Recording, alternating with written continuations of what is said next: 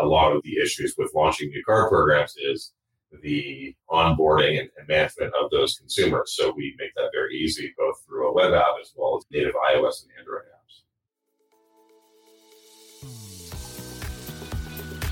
You're listening to Payments Innovation, a podcast dedicated to helping business leaders navigate today's global digital economy.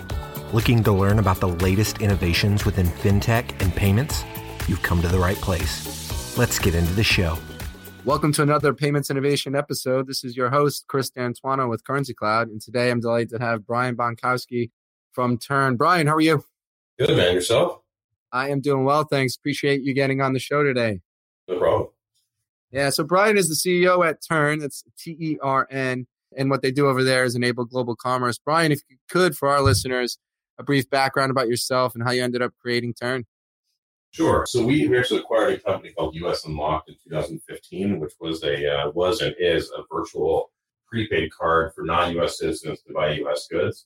And one of the primary reasons for us acquiring the company was their tech platform, because they were issuing cards to people in over 100 countries, onboarding those customers, doing the KYC, managing the AML considerations, doing all sorts of analysis on transaction flow, et cetera. And we thought that would be a very cool thing to have. So we acquired the company and have built out the technology to enable other people to launch other interesting prepaid and store value programs around the world. That's really interesting. Now, did you have a brand before you acquired them, or did you essentially turn this brand into Turn and kind of working from that? Yeah, so the two brands are Turn and US Unlocked. US Unlocked is our consumer-facing card program, and Turn is the parent. Got it. And the way you, I guess, bring on customers and the platform you have, you're essentially connecting the consumers into the software itself? So we're more of a B2B play. So we enable third-party brands and companies to launch their own prepaid and store value program. So we have both an API-driven approach where we can give you access to our APIs, which connect to issuers and processors to establish new cards, fund cards, manage cards.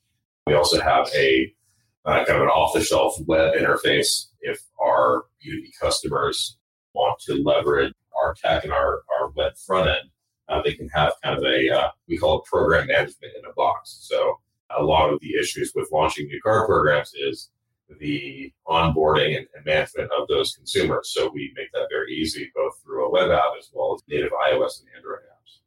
Got it. Yeah, very similar to what we're doing in regards to the international B2B payment space.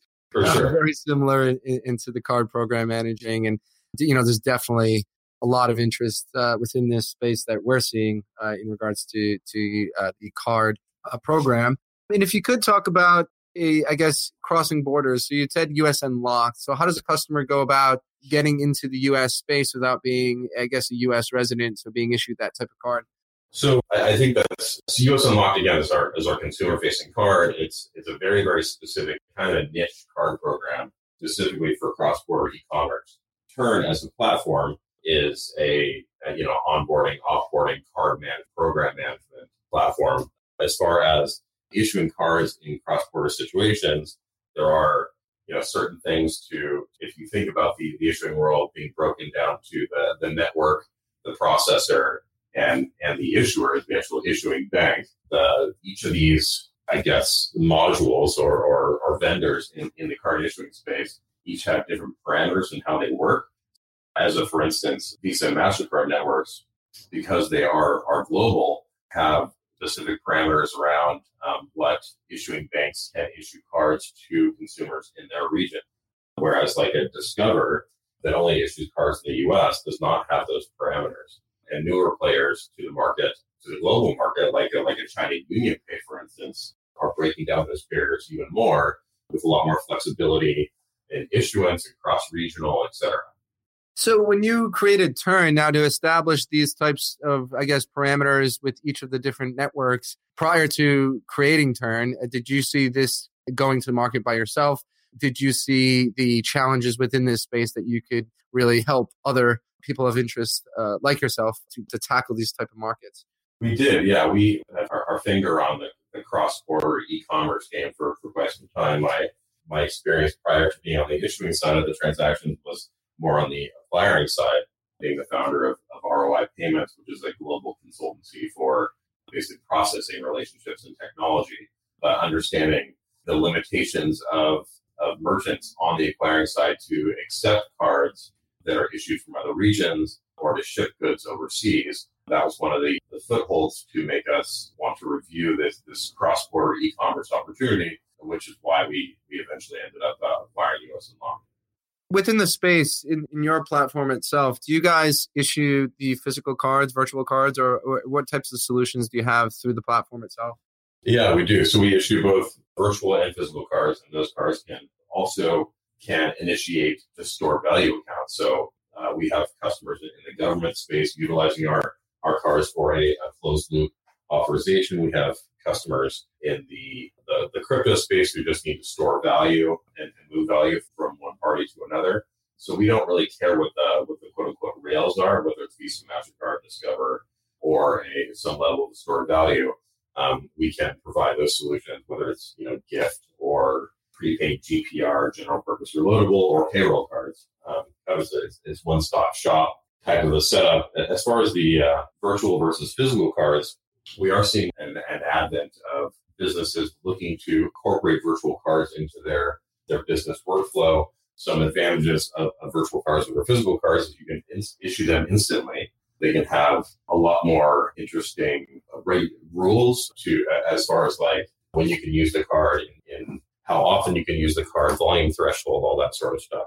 So physical cards do have the advantage, obviously, of utilizing them in the physical world and having cash access, getting ATM access out of a physical card. But the virtual cards are definitely growing in popularity, and we see that growing even more with the introduction and use of Apple Pay and Android Pay and the like. Yeah, and I think as the trends are moving forward with the sort of less is more type of mentality, being able to store that and with other multiple devices or things like that seems to be the way the trends are moving. Now, I guess into capabilities, as you mentioned, one's virtual, one's physical within store purchase apps, being able to get cash. Are there any specific things you cannot do, I guess, with the virtual card, irregardless of cash or physical location? No, I think virtual cards have a ton of flexibility.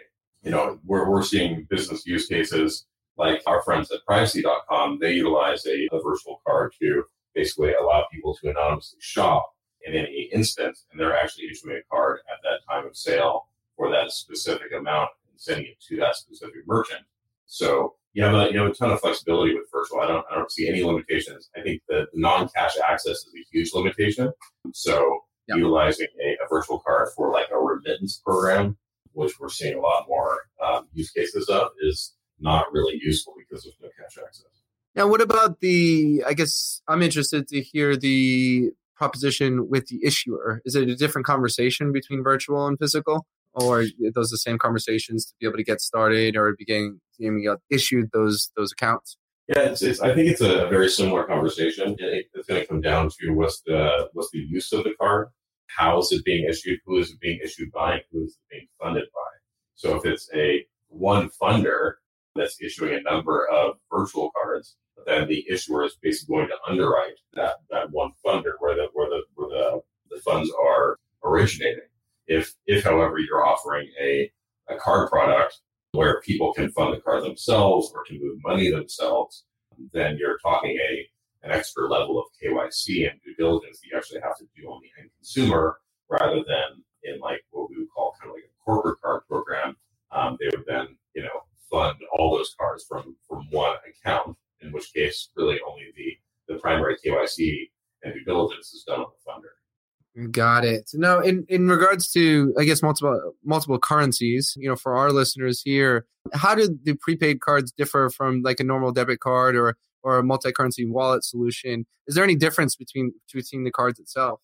For sure, yeah. So, both MasterCard and Visa have their own, kind of like rails for multi-currency, and consumers are able to, and businesses are able to utilize those rails. They're just going to be paying a relatively high FX fee for the pleasure of utilizing those rails to transfer money. And that's actually how we found out about you, Chris, and Currency Cloud, and decided to mitigate some of that FX exposure and utilize the Currency Cloud rails to lower that transaction fee for both the businesses that we support and the consumers underneath them. Yeah, I agree. And I mean, what you guys are creating and in the transparency that both of us are providing, it's really for that end customer. And I think, giving the access to your technology in regards to a program manager, let's say, to be able to have these tools to get to market without having to be held to, an infrastructure or this is, the solution that you have to go through. There are different options out there. And I think, both of Turn and Currency Cloud are being that transparent backbone, as you will, to companies and businesses to be able to transact. As to prior, there wasn't a solution, like that. So, and I guess for you guys, how do you go about just determining the geography locations or different areas to go about and market yourself and get to market? So I guess we're fortunate in that most of our opportunities find us. But a lot of our marketing is done through, the payment and technology channels.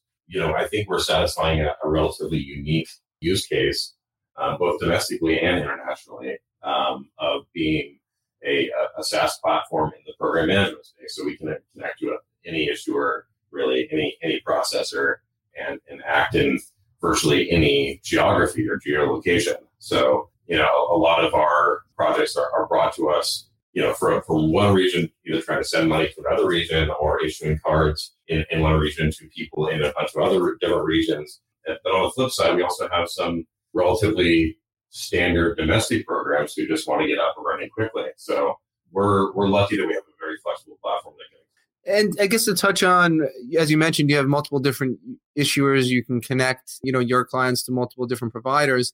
Now, when you go out and select your vendors or add your vendors, do you have any pushback in regards to exclusive rights or anything like that? And with building your platform and making those connections? We don't. No, we're a technology player in the middle. So us adding a new issuer, typically they just see us as potential new revenue from new cards being issued.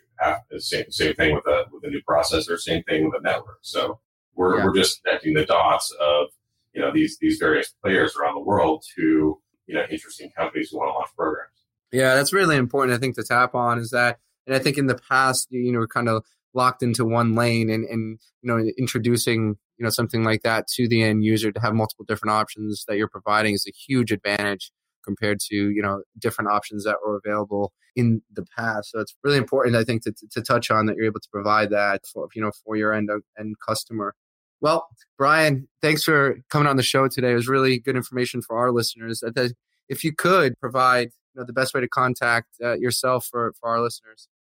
Yeah, sure. So you can check out our website at www.turncommerce.com. You can email me directly at Brian, BRION, @turncommerce.com. Awesome. Well, thanks for coming on the show, Brian. This is really good stuff for our listeners. I know we'll be in touch soon. Enjoy the rest of your day. Awesome, dude. Have a good summer, Brian. Currency Cloud is an online payments company that makes international money transfers fast and simple for businesses. We're building a borderless future where international transactions are seamless for a better user experience. Discover the world's most trusted payment platform and our toolkit of developer-friendly APIs at currencycloud.com. You've been listening to the Payments Innovation Podcast. To ensure that you never miss an episode, subscribe now in iTunes or your favorite podcast player. Thanks for listening. Until next time.